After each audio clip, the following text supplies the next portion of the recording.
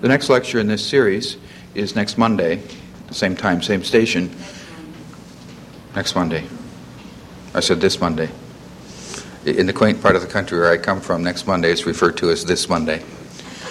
And the speaker is Paul Needham, formerly Astor Curator of Printed Books and Binding at the Pierpont Morgan Library, and now Director of the Book Department at Sotheby's, talking about early printed Bibles.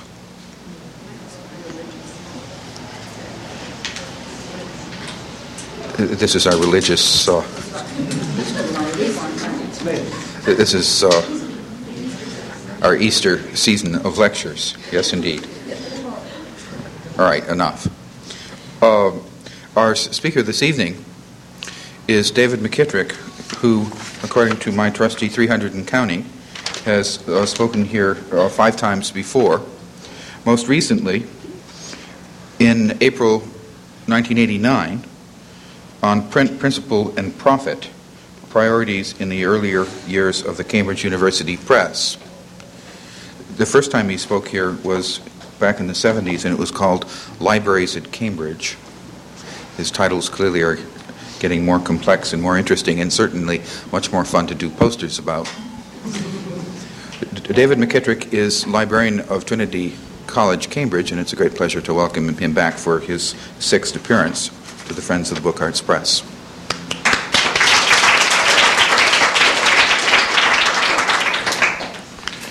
Thank you very much, Terry. I'd forgotten it was 6. Maybe that's a good sign, rather like growing up to forget about the years in between. Well, I've enticed you here rather shamelessly by quoting a mixture of St. Matthew, St. Luke, and the late Cecil Northcote Parkinson. So I thought it was only reasonable that I should add further to this reading list with a quotation from the latest annual report of a large publishing firm. Various initiatives have now been taken which aim to consolidate and build up the improvement during 1990. Negotiations were begun in 1989 concerning the acquisition by the press of the old established Bible and prayer book publisher, Aaron Spotswood. The discussions were concluded successfully, and the press formally acquired the stock, publishing rights and goodwill of this imprint on the 2nd of January 1990, together with the unique title of Queen's Printer, a title going back to the 16th century and held by the Eyre family and their successors since 1769. The press, as the oldest Bible publisher in the world, should be able to derive benefit from these several advantages as it contemplates appropriate measures to celebrate the 4th centenary of the publication of its first Bible in 1591. Well, this annual report, you will have guessed, is a public document, not one for internal circulation, hence the choice of vocabulary and phrasing. The publisher, of course, is Cambridge University Press. And I'm afraid that New York, like many other cities in the States, will certainly not be spared the publicity machine of the marketers over the next few months. So, before they get here, it seemed to be an appropriate time to consider the 17th century Bible trade in the first century or so after that opening shot in 1591. We might also remember that this book lies at the centre of the colonial experience in this country, just as it lies at the centre of religious experience in England. And it doesn't need David Hall to remind us to put this kind of perspective into the history of the book in Britain or the history of the book in America. We also don't need to be reminded that until the 20th century and Mao Zedong, the Bible was the world's bestseller by a very long way. But the printed Bible offers several paradoxes which between them enable us to grasp more clearly the nature of the relationship between text, whether in its verbal, visual, physical or social form, book trade and reader. These paradoxes are the product of a series of commonplaces. First, not only is the Bible by far the most commonly found title of any book to be found in the hands of anyone, individual or family, owning a book in the early modern period. It's recorded in and survives as far more copies than any other great 17th century bestseller, the Annual Almanac. Moreover, unlike almanacs, which change in some degree, however small in practice, each year, the text of any version, once established, whether as the Geneva Bible or the King James Bible, is popularly, but mistakenly supposed, never to have been changed after the 1570s or after 1611. Secondly, while almanacs do indeed change each year, several authors offering even traditions of factual or fanciful information and different predictions that they simply mingle one with another and muddle like a huge jigsaw puzzle, their form and their format of almanacs was rigidly defined. Sheet almanacs were just that, to be stuck up on the wall, large broadsides. The other two formats, the so-called sorts and blanks, both small octavos. The blanks, incidentally the predecessor of our modern pocket diary, were equally tightly defined by size and by typography. Between them, whatever the variation in content, these three forms, broadside, sort, and blank, remained the only ones available for the whole of the 17th century and for much of the 18th. In dimensions and in paper quality, a factor of crucial importance in establishing the distinction between different economic and social levels in other parts of the book trade, these alternatives were the same available to the whole nation, regardless of their position or disposable income. The only difference lay in their bindings, or in the number that an individual might choose to buy. If we look at other widely sold kinds of books, a different pattern emerges. Street ballads. Up to 4 street ballads printed on a single sheet were sold in vast numbers, tens of thousands. But their market can in no way be described as possessing that diversity of effort or diversity of appearance as for almanacs. The serious moneyed collector, such as Samuel Pepys, was an exception. Most street ballads were sold to poor people in the streets. In a different way, the market for school books, whether it's ABCs, Latin grammars, or catechisms, to take education no further up the scale, was equally restricted, defined by particular age groups and by the requirements also for particular formats. And so, to retreat or to revert to Bibles.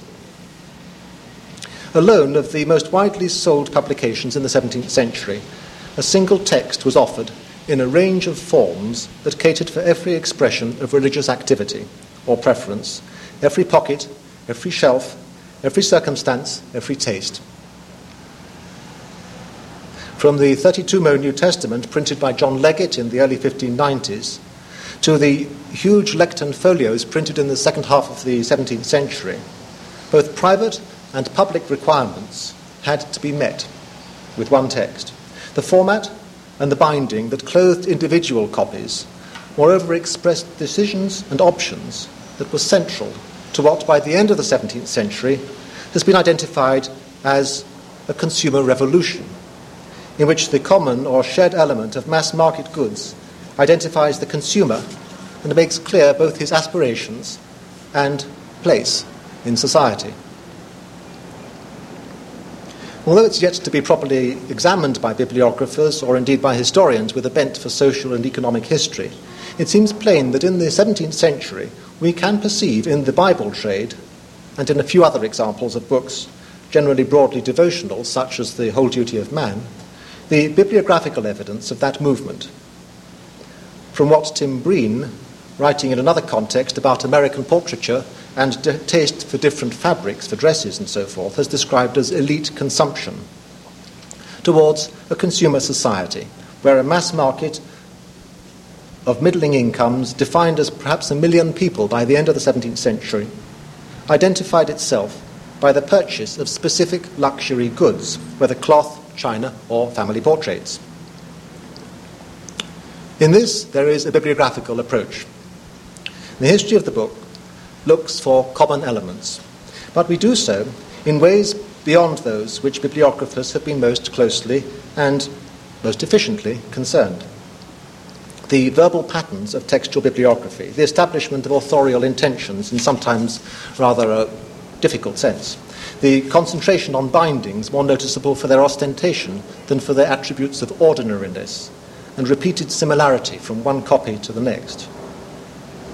In some respects, as so often, one way has been pointed out by Graham Pollard, who not only drew attention to that essential of a consumer society, the catalogue of books, multiple identical objects offered for sale, widely distributed amongst potential customers, but he also alluded all too briefly to the phenomenon of a new kind of fixed-price book catalogue in the later part of the 17th century. But I think he missed one other kind of catalogue, again from publishing stationers, again inserted at the backs of their books. The catalogue of books at fixed prices and specifically bound books. The earliest of these that I've found are several issued by John Starkey, the London stationer, in the late 1660s and early 1670s. And his list as a publisher was strong in travel books and in law, but it also offered the odd book in chemistry, a selection of works relating to continental history, Roman Catholicism. In such a list, sold by a fixed price in bindings that at least cost the same to produce from copy to copy, we can perceive the further standardization of book production, part of a process affecting the appearance of books, that affected reading almost as much as the invention of printing itself. Starkey's 1670s catalogues, offering bound books at fixed prices, was devoted wholly to secular books. There was no popular devotion, and of course there were no Bibles or prayer books, which were part of a monopoly, managed as they had been for generations by three beneficiaries: the King's printers, the university printer at Oxford, and the university printer at Cambridge. But we can take this standardization of presentation much further back to, for example, the quarto Bibles printed at London and Cambridge in the first quarter of the 17th century. The standardization was not inspired by the stationer, but by customers' expectations for a very distinct kind of book. For example, a Bible bound in simply tooled calf, sometimes rather badly tooled, sometimes with bosses, clasps, and metal furniture, that would give it protection as it was laid open daily on a table, and made it clearly identifiable as it lay elsewhere during the rest of the day. The family Bible in the early 17th century was so often so different from other books in the family library. In other words, it was an object to be seen, both inside and outside. It was most certainly not a book to sit on the shelf with others, where its knobs, its corners, its spikes would certainly rapidly damage other books. Well, I've deliberately drawn your attention to the outsides of books rather than their insides, because they are now easily forgotten, especially in a world that has seen so much repair and restoration of old books, particularly with the emergence of serious collecting as a pastime from the mid-18th century onwards, and with the needs of the institutional libraries of the last 1.5 centuries. In most libraries today, most of the early printed books available have been rebound at least once since their first binding, and many more than twice. Whatever value that may have in illuminating our understanding of the ways in which successive subsequent generations have viewed past literature, it can't help obscuring our understanding of the way in which books were perceived, read, understood, and handled when they were first published, or the motivations of those responsible for establishing how and in what shape, in what form, particular books were to be manufactured and offered to the public.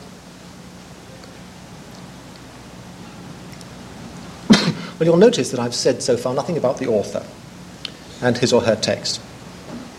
That's not because I believe that there is no connection between the verbal and the visual aspect of an author's text, but because I want rather to approach this relationship in a way that makes clear how vital it can be, at least in some circumstances.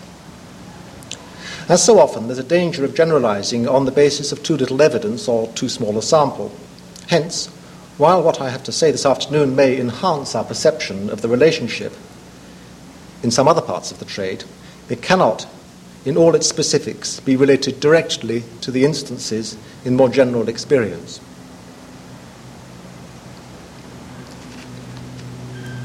We may remember the reader that went to the university library and asked how to find the Bible and realised the best place to look up in the catalogue was under God. But notwithstanding that, there was a text. There is a text. That is, a sequence of particularly chosen words and punctuation divided up into books, chapters and verses and so forth, that can, for our purposes, be described as in some sense authorial. It was the text established, in the case of the Geneva Bible, by a team of translators led by William Whittingham in Geneva, first published in 1568. And in the case of the Authorised or King James Version, by another team involving Lancelot Andrews and the professors of Hebrew at Oxford and Cambridge, first published in 1611. In the sense that these men established the word as understood or at least received by the English-speaking world, for most of the 17th century, they may be counted as authors. And I want to focus on the Authorised version rather than the Geneva version, but at the same time remember that the Geneva Bible remained continuously popular for many years after 1611 and the first appearance of the King James Version. Its Roman type even passed into the language. If you look up Geneva in the Oxford English Dictionary, you'll see that one of the meanings given under it, or one of the uses given under it, is Geneva print, meaning Roman type. And this transition from black letter to Roman in Bible printing is something that has yet to be properly explored. For the Puritan inclined, it was indeed the text preferable to the King James Version. And in this context, the small private formats, 12mo octavo and so forth, were more appropriate than folios. Only 3 folio editions of the Geneva Bible were printed in England between 1611 and 1640. For folio editions, the King James Bible commanded the market. A market defined for 30 years principally by the needs of churches for lectern Bibles, where only the Authorised or King James Version was permitted, and by the expectations of biblical scholarship, where the folio format became the accepted mode of issuing new translations, new revisions, whether in 1611, 1629, 1638. The Geneva text, at least according to the STC, was last printed in London in 1615. But of course it was by no means the last occasion it was printed for the 17th century English book trade. For years afterwards, the Amsterdam press provided plenty of copies on a scale which is difficult now to appreciate because of the failure of these presses to distinguish between editions by changing dates, not of false dating, by putting false names on their title pages. The deputies of Christopher Barker, for example, survived in some mysterious way well after 1640. The complications of false imprints, overseas editions, rival versions, even the suggestion that some of these Bibles may have been stereotyped, all emphasize a single point, that the market for Bibles was not only large, but that despite the monopoly positions of the London, Cambridge and later Oxford presses, it was supplied to a very great extent from the Low Countries. How far, and it is no more than a possibility, the London trade connived at this overseas injection into a trade whose suppliers, the printers, had a vested interest in keeping the number of presses down and so the amount of work for those presses up, and how much they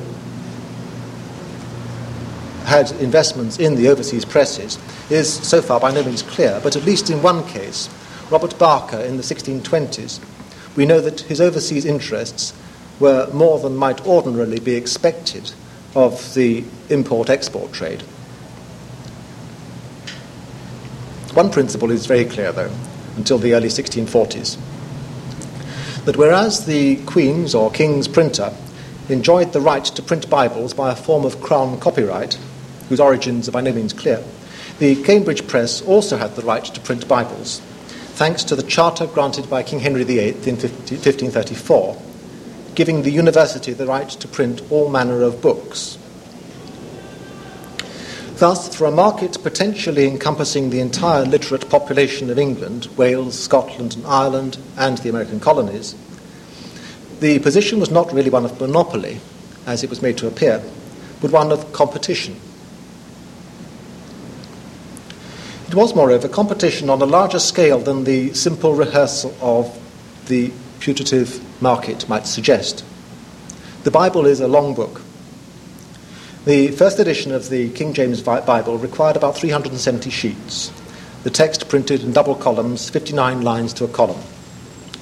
Even with smaller type, such as that in the Geneva Bible, printed by Robert Barker only 4 years earlier in 1607, some 270 sheets were required for each copy. Moreover, paper costs for any impression of a book consisting of not more than the limit set for most books by a conventional day's work, and the word conventional doesn't mean the same as normal, 1,250 copies, the paper would account in this sort of edition size for about half the financial outlay. The rest was taken up with composition and press time. Not surprisingly, it was eventually realized that by thinking of stock in terms of sheets rather than in terms of copies, and by printing stock so as to keep a sufficiency for fresh copies without necessarily having regard to the implied exactitude of editions, it was easy to avoid waste. But the consequent mixed editions not only fly in the face of conventional bibliographical units, STC and wing numbers, they also imply typographical control, form by form and sheet by sheet, so that each resetting will complete the sheet at the same point each time. In other words, the typography, however we look at it, whether it's in terms of the number of words on the page or the relationship of sheet to sheet, was critical for the successful prosecution of Bible printing. Not only for the sake of the readers, choosing between formats, between larger or smaller types, between Roman type and black letter, but also for the sake of the saving in the most expensive element of the manufacturing cost, the cost of paper. The focus of production was then critically on typography, but not only for these so-called mixed editions, as we would describe them. For example, we may take one edition of the Bible printed in isolation, in the sense that the printer was printing it for the first time and was not to follow it with another as soon as the stock was exhausted. The example is a timely one, and you will have guessed it's that 1591 Bible. To be published on the 29th of May. It had taken from about the 25th of September last year. Not very good progress, you might say, except that we know Leggett, the printer, was also working at other books at the same time. And we can also surmise that the Bible would certainly require more time for proofreading than many other books. John Leggett's compositor in 1590 to 91 was a man named Edward Smith. Came from London. He agreed with Leggett in September to a reward of 50 extra copies of his Octavo Bible on one condition. And it's a condition of considerable interest, and that is, so far as I'm aware, of a kind not recorded elsewhere, at least in early English printing, though it seems so sensible and central to the project's well-being that it cannot have been unique. The agreement specified what paper was to be used, this governing the size and the quality of the book, and also revealingly set a mark against which the finished Bible was to be judged. And I can do no better than quote from the records of the University Court, before which Smith subsequently gave evidence against his employer. And Smith alleged, and this is a late 16th century transcript of the court record.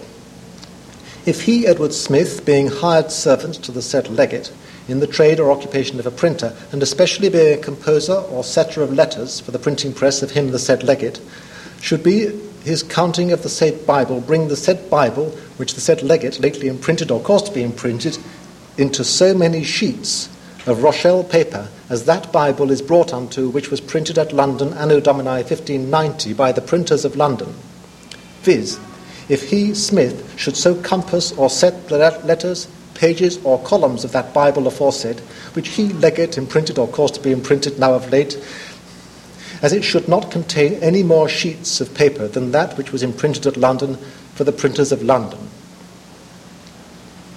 Secondly, the said legate did deliver paper to the said Smith, affirming it to be Rochelle paper. Such paper as he legate would the said Bible, so by him imprinted of late, as is aforesaid, should be finished in by him Smith, or imprinted in. You can get the gist of it. The aforesaid Smith had fulfilled the condition aforesaid, viz., hath brought the said Bible lately by him, the said legate, imprinted, into as few sheets of Rochelle paper, of such paper as he legate would it should be imprinted in or fewer than that which was imprinted at London in 1590, and the said Bible, of which the said legate promised to give 50 copies to the said Smith, is fully finished and ended by the said Smith according to the intent and meaning of the said legate and Smith in the aforesaid promise of giving 50 Bibles to the said Smith by him. Well, the drift of it is clear. The court transcriber obviously had quite a time of it. Smith achieved his aim. He produced a satisfactory match with the London Bible in that respect. The number of sheets he used, and he managed one sheet less, was up to legate's expectations, and he also offered a slightly different page design.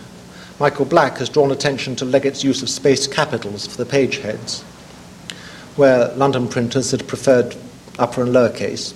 But generally, the orchestration of the nominal type used for the London and the Cambridge editions alike was remarkable more for its similarity than for its differences.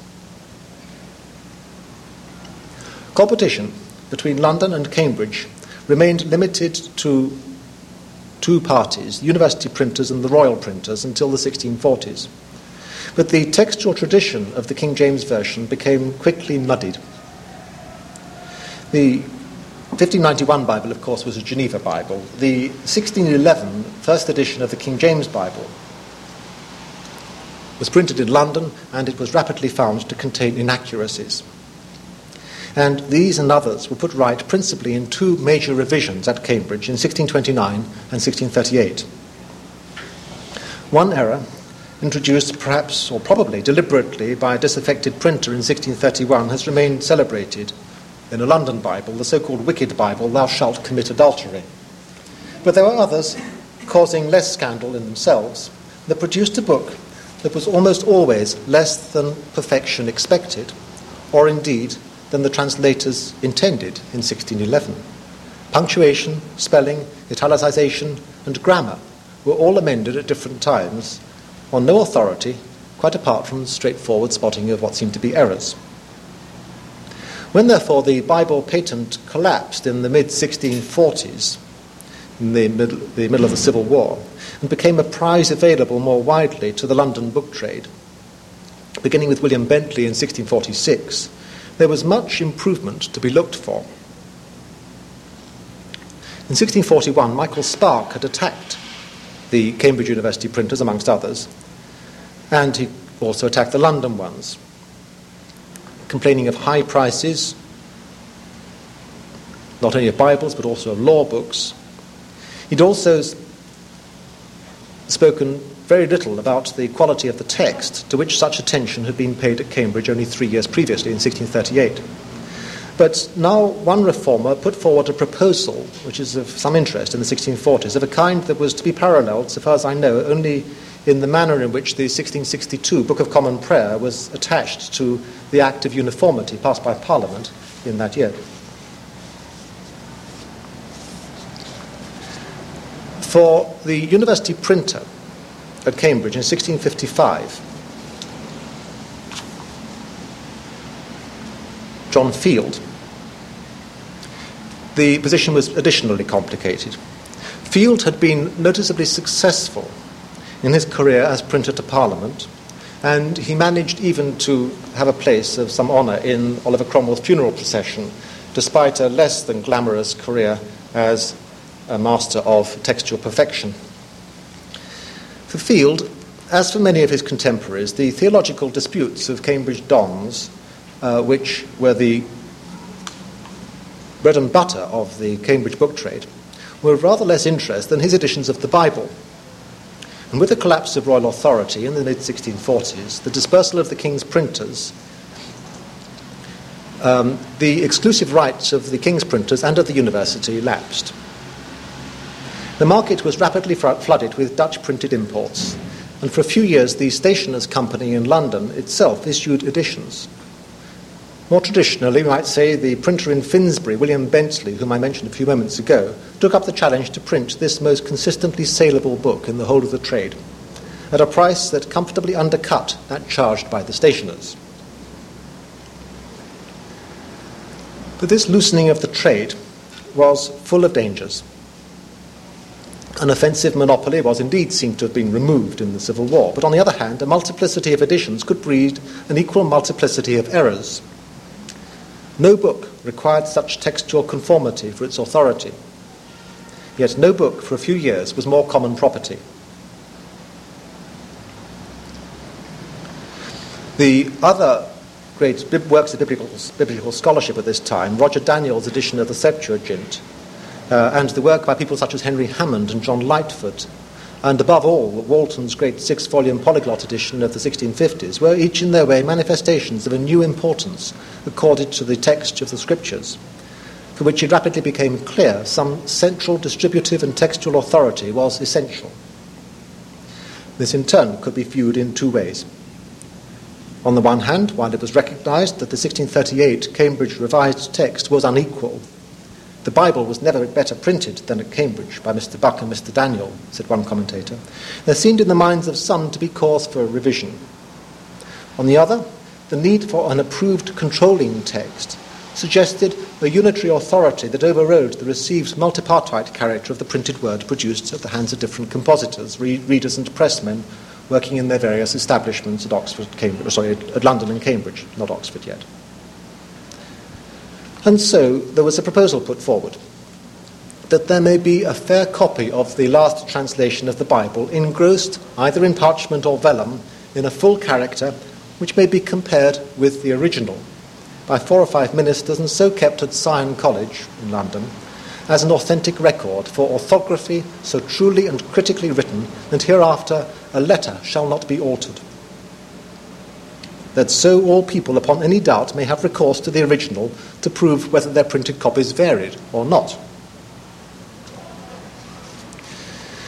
Well, whatever its theological merits, though even on those grounds it might be debated, such a concept of a single authoritative and unchanging text flies in the face of the mechanics of 17th century printing. Indeed, we may remind ourselves that the concept of the printing press as being capable of such monolithic authority in every respect is one that took root well after the invention of printing, as the many examples of the 15th century printed Bibles, we'll hear about them next week, amended in manuscript, whether Latin or vernacular, make clear. Belief in the exactly repeatable statement, however much it was and has recently sometimes been accepted in some circles, we may remind ourselves that one of the principal selling points for the introduction of stereotype plates for both biblical and secular work in the first years of the 19th century was to create just such regular and authoritative copies.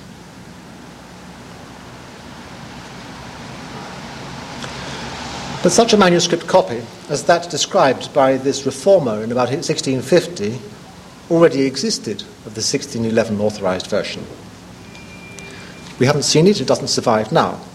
But by the mid-1650s, we gather, interlineations and obliterations had defaced what had once been fair, and added fuel to the demands for a fresh start. And so in January 1653, the House of Commons resolved that a bill should be introduced to authorise a new translation at the hands of the translators to be named. Such a project would, of course, also have provided the opportunity to remove any taint of episcopacy. It would also have ended at a stroke the row that broke out among the London printers, consequent on the end of the King's printers' monopoly. When in 1646 the authorised King James text was first printed by William Bentley, it was claimed that no other printer would agree to produce a new and cheap edition proposed by the Westminster Assembly. Bentley's newfound and lucrative trade, bolstered by contracts to supply the army, was rewarded by ostracisation by the Stationers' Company. By both 1649 and in 1652, his special status was, however, confirmed in legislation. By 1648, a confused situation threatened to become chaotic, with editions either of the Bible or the New Testament not only from Bentley, but also from the Stationers' Company, a consortium of two other booksellers, people called Robert White and Thomas Brudenell, false editions purporting to be by the Cambridge University printer Roger Daniel, but which are certainly not, and for the first time a quarto edition from the man who became university printer at Cambridge, John Field. I return now to Field. 4 years later, he produced another duodecimo edition that vaunted on its title page his appointment, printer to the Parliament of England. From then until 1664, there was hardly a year when he was not seemingly responsible for one or more editions. His last appeared in 1668, when he died. As a Bible printer, he was to prove an innovator, and he made important contributions to the well-known forms of presentation. But though in the end Field attained respectability and even respect, his earliest efforts were irresponsible and damaging to those on whose trust he preyed. Field's principal critic, William Kilburn, was both partial and accurate in his accusations. With pharisaical zeal, Kilburn defended the interests of Bentley's Finsbury Press in 1659 in an outspoken attack on the inaccuracy of Field's texts. By then there was ample evidence of neglect, on a scale that was nothing short of scandalous. Kilburn's pamphlet was, however, only one further broadside in the battle that had involved, in the last few years, Parliament, the Council of State, and the Cambridge authorities. By April 1656, when the Council of State heard Bentley's case, Field's partner, Henry Hills, another printer to Parliament, had been implicated as well. And their copyright in the English Bible had been entered in no less than the Stationers' Register, the month before, on no less Cromwell's own authority, the unique instance of his wielding his authority in this way.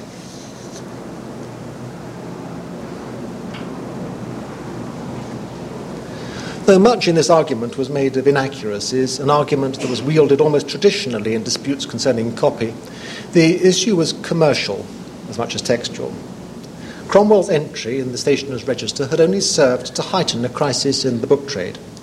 By legislation of 1649, anyone engaged in printing or selling the Bible might now be sued by Field and Hughes and the Hills, and yet this seems to implicate not only the Finsbury Press, but also the Stationers' Company and the university printer Roger Daniel, who likewise had invested in Bibles.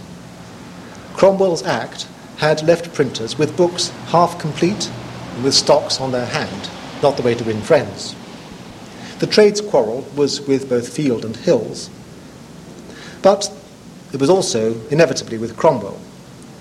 But the responsibility for a series of abominably erroneous texts was Field's. His appointment at Cambridge as university printer making at first apparently no difference, save that it provided a refuge from two pressing embarrassments in London. Kilburn's attack of 1659 was already known of in Cambridge a few months before, and it was known of probably at the time that the university elected its new university printer, Kilburn's victim, John Field. Kilburn spoke of a 1653 Bible printed in London just a few months before Field was elected university printer as not only being very small to carry in pockets, but also inaccurate. He printed two duodecimos in 1655, another duodecimo in 1656, an octavo in 1657, the first Bible that he printed at Cambridge, and there was a duodecimo printed by Field and Hills together in 1656. The lamentable quality of Field's texts was no secret. In November 1656, it had been the subject of inquiry by the House of Commons, especial attention being paid then to the defective 1653 24mo edition, of which Field admitted to having printed about 2,000 copies. It was almost certainly many more. Field's own stock of Bibles, some 7,900 copies, was secured pending the House of Commons Committee's further consideration. By the following January, 1657, the investigation by the House of Commons had become more particular, as the Bible Committee turned its attention to particular faults, not only in the text printed by Field, but also in a recent edition from Hills Press. It was possible to claim that most faults were but slight, commas, full stops, italics, or odd letters. I suppose Greg might have called them accidentals, though he would have risked the wrath of the House of Commons. It remained that the text had become neglected and consequently corrupt. The committee considered a list of 2,000 errata alleged by the Stationers' Company against one of Hill's Bibles, while it was said one Robinson, a Scotchman, corrector to His Highness Press, a very busy person and something in his own opinion and skill in the tongues, arraigned not only the recent Cambridge editions, but also all other recent ones as well. Field's stock was impounded by the whole House the following June, and Field himself was called to present himself in November, a confrontation he escaped, thanks to an adjournment of business between the end of June and late January following. The dissolution of Parliament in 1657 saved his skin. It also, though, brought to an untimely end efforts underway for a new translation of the English Bible, one which promised fresh linguistic accuracy. It was certainly to have involved at least Brian Walton, Edmund Castle, Samuel Clarke and Ralph Cudworth, an impressive lineup. And it also promised the cessation of an embarrassment of ever-written reprints or new editions of the King James Version. The scale of Field's business, the extent of the mistakes, made, however, control impossible. In 1657, the House of Commons still considered it realistic to seize copies of the offending edition of 1653, though it had to acknowledge that many more had already gone into circulation. Kilburn claimed to have been told that 20,000 copies had been printed of Hills and Field's 1656 octavo. Altogether, he told the Vice-Chancellor at Cambridge, some 80,000 copies had been printed of 4 faulty editions. Parliament might seize copies, London stationers might decline to deal in them, but this could not prevent their dispersal through channels other than the ordinary bookshops, through country fairs, markets, bookbinders, petty chapmen, all offering alternative means of sale to customers perhaps unused to bookshops or to spending very much on a book. Kilburn didn't restrict his campaign to pointing out textual errors and omissions. He also took exception to the fact that marginal references had been discarded as a means of cost-cutting, that Field and Hills had employed an English corrector, not an English corrector, but one Mr. Robinson. And in his intemperate excitement at this foreign spectre who had sought so assiduously to justify himself before Parliament, he muddled his victim's name, one Mr. Robinson, a Scotch rabbi, with William Robertson, who qualified for Kilburn's description only as an Edinburgh MA, now settled in London and teaching Hebrew. He was to become a familiar name on the title page of many books printed at Cambridge by Field and his successors. Field was thus upbraided by Parliament, criticised by the Stationers' Company, attacked by Kilburn in Cambridge, and the object of public and racist denunciation in London. Yet he retained his patent to print the Bible. And he did so long after the Restoration without being disciplined, as been those responsible for printing the Wicked Bible in 1631. Such an achievement does perhaps lend some credibility to Kilburn's allegations of bribery. For, as it is credibly reported, Mr. Hills and Mr. Field have several times affirmed that they are engaged to pay £500 a year to some whose names, out of respect to them, I forbear to mention. The rewards were high, and thanks to the rights of search and seizure that Field and Hills now enjoyed, they were able to impose by force their own monopoly. Under Field, the price of Bibles and singing psalms was said to have been forced up. He brought to an end the work of William Bentley, his principal rival, by the simple but effective expedient of proceeding with some soldiers to Bentley's shop in August 1656, and did carry away the form and materials for printing a part of the New Testament and seized the sheets to His Highness' use as if the same was scandalous. Further harassment threatened Bentley and his family with ruin. And yet within a few weeks of this episode, there appeared in the London newspaper, Mercurius Politicus, among notices for missing persons, stolen horses, lozenges, and new books, an advertisement of a disingenuousness that few can have failed to recognise, and I'm ashamed to say that it's the first newspaper advertisement ever issued by Cambridge University Press. Whereas for the space of about 12 years past, the printing of the Bible lay in common, so that every man presumed to print it at pleasure, which was never permitted before in any other country, the magistrate in all states and kingdoms ever committing it to the care of persons of his own appointment, it so fell out, through the arbitrary and licentious custom of printing, that many hundreds of very gross errors are escaped in the common impressions now abroad, to the great scandal of religion and government and abuse of the people. For remedy whereof, this is Field writing, due care hath been had to settle the printing of the Holy Scriptures in an orderly way for time to come, and there is now a Bible printed, finished by His Highness Cromwell's special command, free from those errors that are crept into many of the other impressions, it being examined, corrected, and amended according to the original manuscript copy of the translators. And to that end, that a book of so sacred concernment may be exactly and truly printed for the future, there are 2 correctors kept to correct all Bibles that should be printed hereafter, and over and above, there is a very learned person appointed by His Highness carefully to revise every sheet before it be wrought off at the press. This may, we assume, be Robertson. Thus, a university printer advertised his reform without confessing his misdeeds, concealed safely in anonymous seclusion behind his partner. The Bentleys, in their press in Finsbury, were still an annoyance 2 years later when the stationers heard a complaint that Field and Hills had seized a form of type as well as the bar and spindle of their press following the disciplined Barker as the royal printers. They retained their own position as London Bible printers sufficiently long to extract from Oxford a yet further agreement to the University of Cambridge's right to print Bibles on a continued payment of £80 a year. This agreement, coming less than 6 weeks after the Restoration in May, was perhaps meant as an insurance against restitution, but it resulted in little printing in London.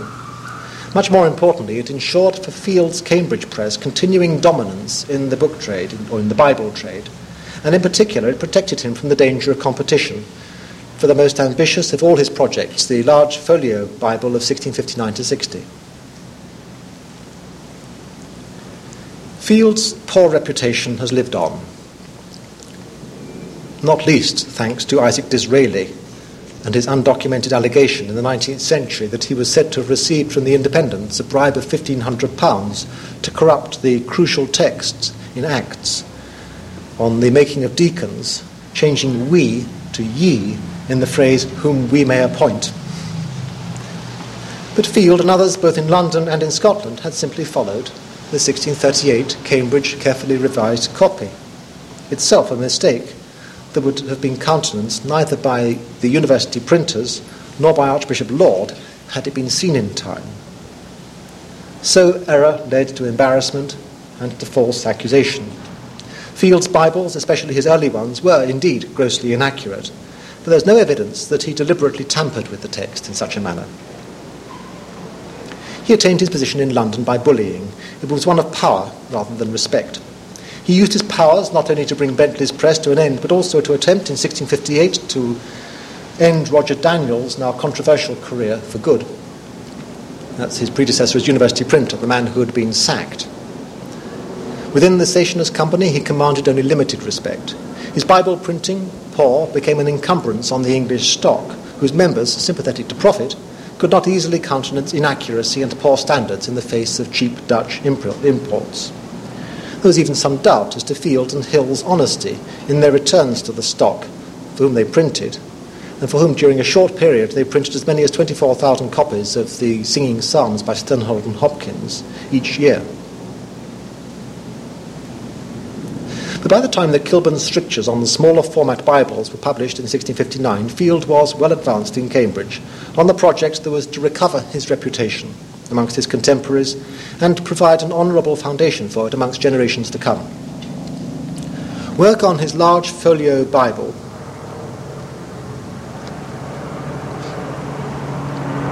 was authorised by John Worthington as Vice-Chancellor in 1658.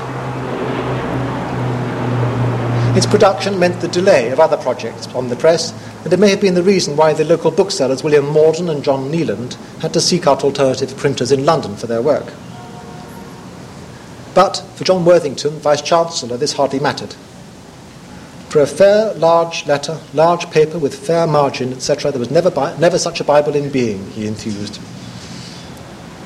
Certainly it was large with its double pica type, even for the ordinary text. It was also the first folio edition of the authorised King James Version of a size suitable for the lectern or for the amplest of private libraries, since the black letter edition issued by the King's printer in 1640. It still perpetuated the mistake in Acts chapter 6, made in 1638, muddle between we and ye, and to that extent it didn't altogether vindicate Field's reputation. The error was finally found and was made good in his later and less ostentatious editions. Bible printing was looked on in Cambridge with mixed feelings. It was profitable, certainly, for the university printer, but it also laid the university printer and the university bare to accusations of profiteering and inaccuracy and an unscholarly approach. As another vice-chancellor put it, the university's privilege is looked on as a trust for the public good, and their printing of these books will force the Londoners to print something tolerably true, who otherwise, looking merely at gain, will not care how corruptly they print. Witness the 200 blasphemies which Mr. Buck, one of the university printers, found in the London Bibles, and the millions of faults in their school books.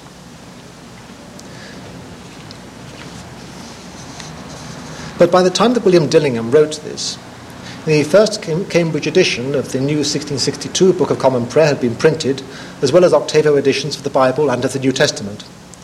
The university's petition to King Charles II claimed that 10,000 copies had been prepared.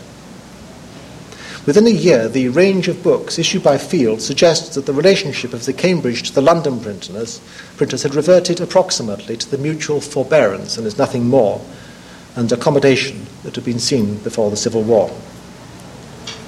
But the position, of course, became very different with Field's death. Field's reputation as a Bible printer founded, in his own lifetime, on the disparity between his claim to the King James text and the manifest inaccuracy of many of his editions, or at least many of the editions to which his name was put. The fact that these complaints receded after the Restoration didn't and doesn't affect this view. Yet as the publisher of a text available also in many editions printed overseas, imported and made available at prices that undercut those printed in England, he was innovative in the face of difficult, aggressive and surreptitious competition. His own imprint was pirated. He succeeded, moreover, in a noticeably conservative market. Whatever the quality of their texts, the small 24mo edition of 1653 and at the opposite extreme the magnificent Lecton Bible of 1659-60, latterly embellished thanks to the enterprise of John Ogilby, were both responses to their time in that each identified fresh niches in the market. Though many of the copies of the Ogilby folio found their way into the larger private and institutional libraries, the edition also had the advantage of being the first folio edition of the authorised text in Roman letter since 1639-40. So too, his 1668 quarto, the so-called Preaching Bible, thanks to its slim yet visible form, you could hold up the book, it was quite clearly a Bible, but it weighed very little, marked a new departure. That was achieved not simply by using noticeably thinner paper, but also by reducing the type size from the pica used in the previous quarto of 1663 to nonpaul. The number of sheets required was cut by 1/3, a valuable achievement at a time when the British paper trade was ruined by the Great Fire. In the end, Field's earlier reputation had been so much forgotten that his name was perpetuated even on what he had not printed. His 1665 duodecimo Greek Bible was reissued by his successor in Cambridge without acknowledgement in 1684, the title page still showing Field's name, even though Field had been dead some years. Further sheets from the same edition appeared overseas. By 1743, indeed, opinion had swung so far towards Field that a casual observer convinced himself that Hayes' reissue, not Field's work, was a fraud, and a poor one at that. But, as Hayes took care to print it page for page, and I suppose line for line with Field's, so he put Field's name on it and dated it as Field's was, 1665, by which he put a cheat upon the world, his letter being not so clear, nor his book so correct as Field's is. I've spoken of copyright infringements, dishonest market manipulation, machine breaking, false claims to accuracy, and gross inaccuracy. Every feature of the 17th century book trade can be paralleled today. Witness newspaper history in New York City. To that extent, at least, the book trade has not changed in 3 or 4 centuries.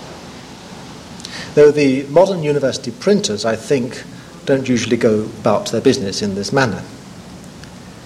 But as we are encouraged by advertising, by parties, by radio, by trade cards in shops, and salesmen to participate in the May 1591 celebrations, encouraged by a facsimile reprint of that same Bible, as well as by sweatshirts, I'm sorry I haven't got one, mugs, I didn't dare bring it in case it was broken in the luggage, ballpoint pens, mine ran out, plastic carrier bags, which I could manage to fit into my pocket,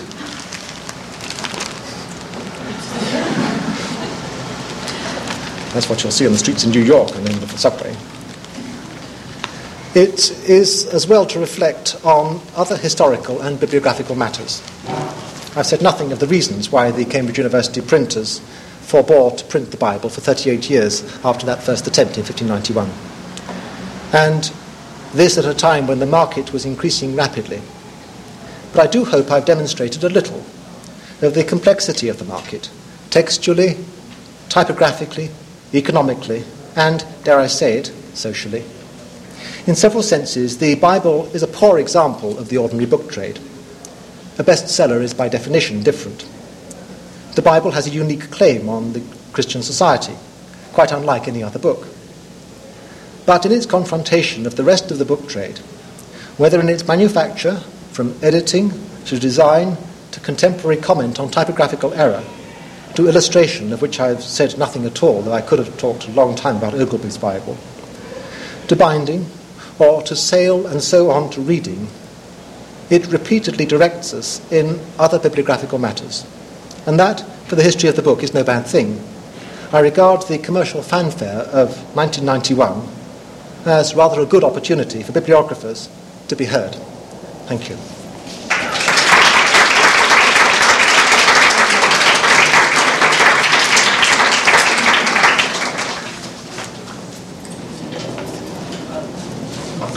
I am, as you know, the proprietor myself of a considerable notion shop.